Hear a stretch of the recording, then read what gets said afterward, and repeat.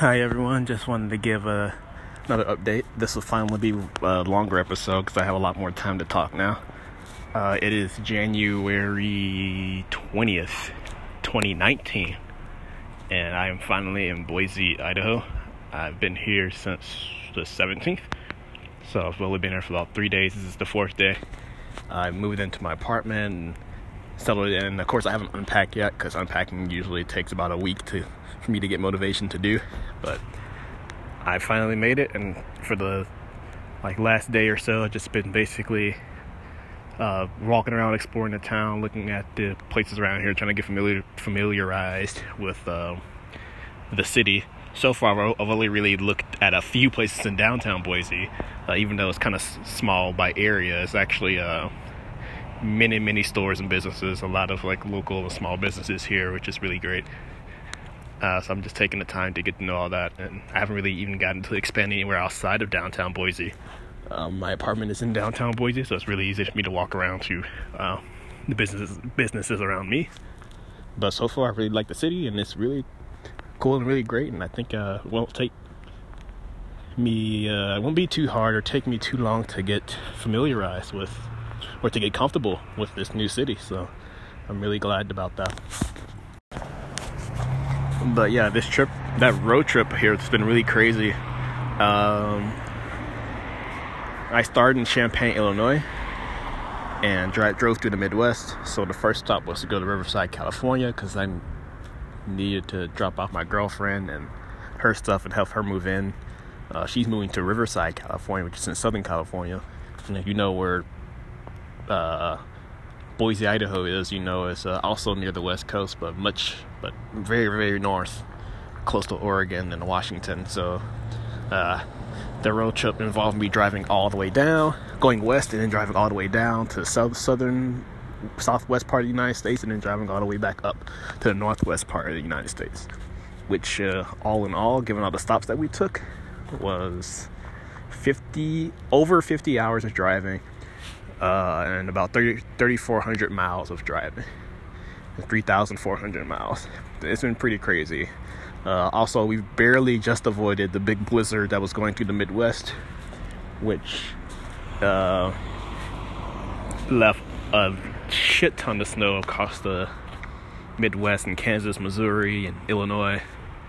But we did still run into some snow in Colorado when we were there, which got pretty dangerous. Well, not too dangerous in Colorado, because we avoided the worst of it, which was in the Midwest. But we decided to stop in San Francisco. We took a longer route to Boise from California. We decided to go through San Francisco and stop there. And this is where I realized Google Maps is actually pretty dangerous, because it tells you the shortest path. And a lot of you already know this because you're probably smarter than I am, or travel better than I do. It gives you the shortest path by driving, which is definitely a sure path, and it's in the paths that it gives you are real highways, but it doesn't tell you anything about those highways. So particularly Google Maps doesn't give you much information about going through mountains, and it doesn't tell you that certain mountains certain highways require you to have snow tires, or require you to at least be carrying snow tires or carrying chains, or have your car have four-wheel drive or something.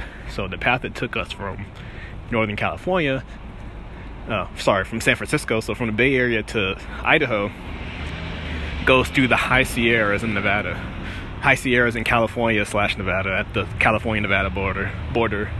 So just really climbs really high elevation through the mountains, say by 7,000, 8,000, maybe even 9,000 feet.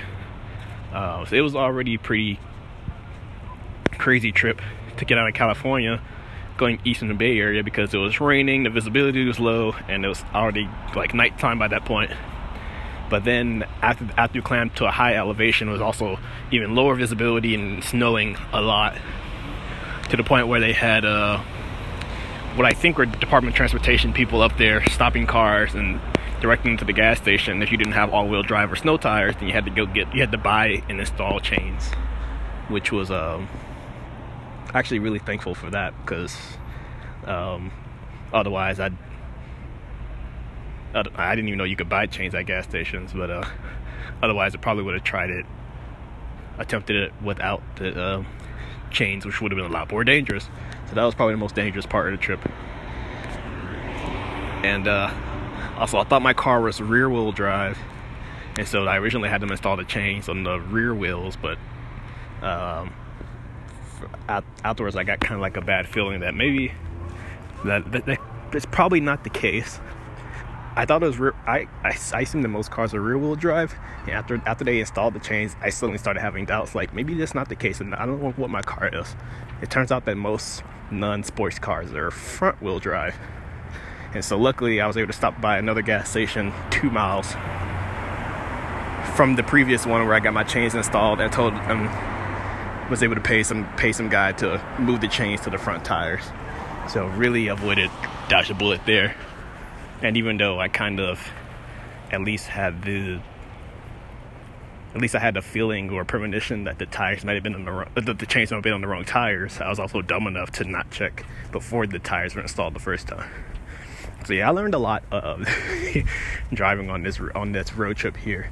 It's pretty dangerous if you just go by Google Maps.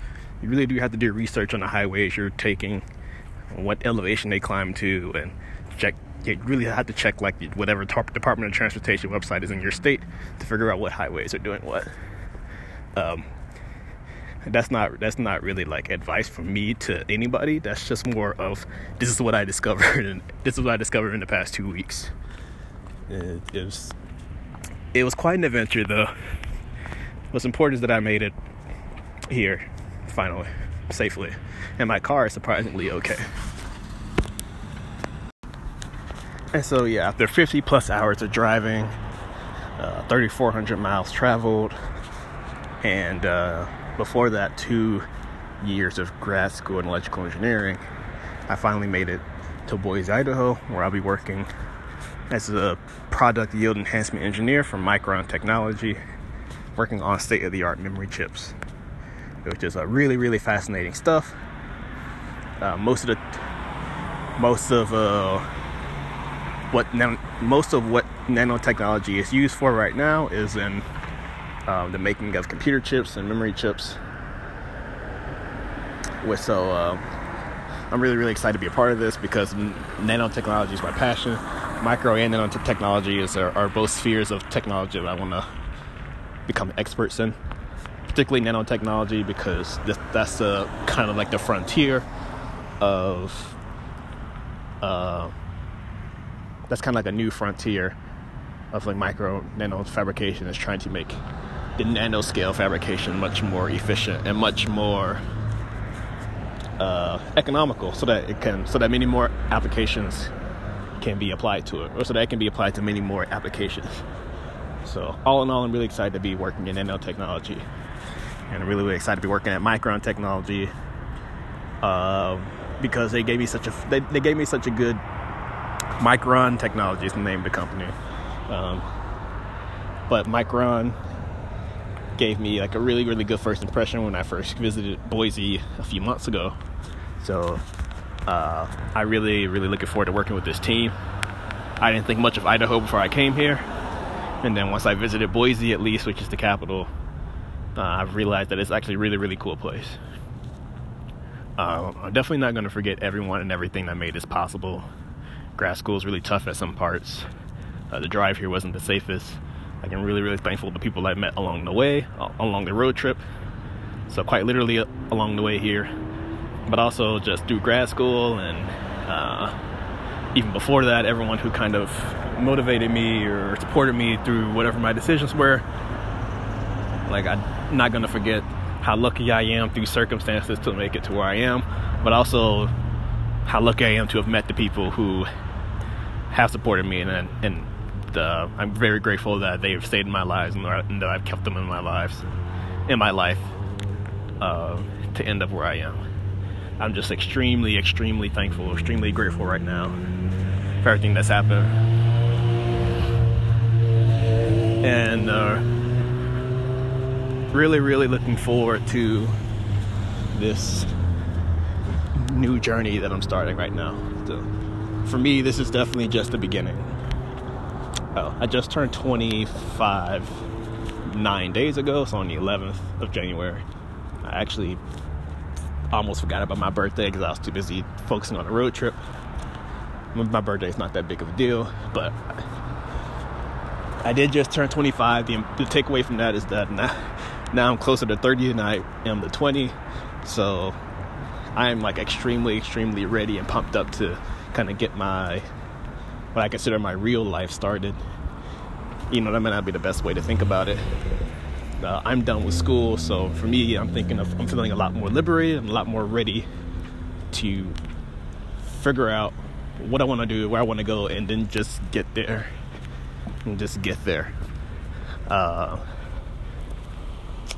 Very excited about that. So yeah, stay tuned. I start my first job at Micron in 2 days.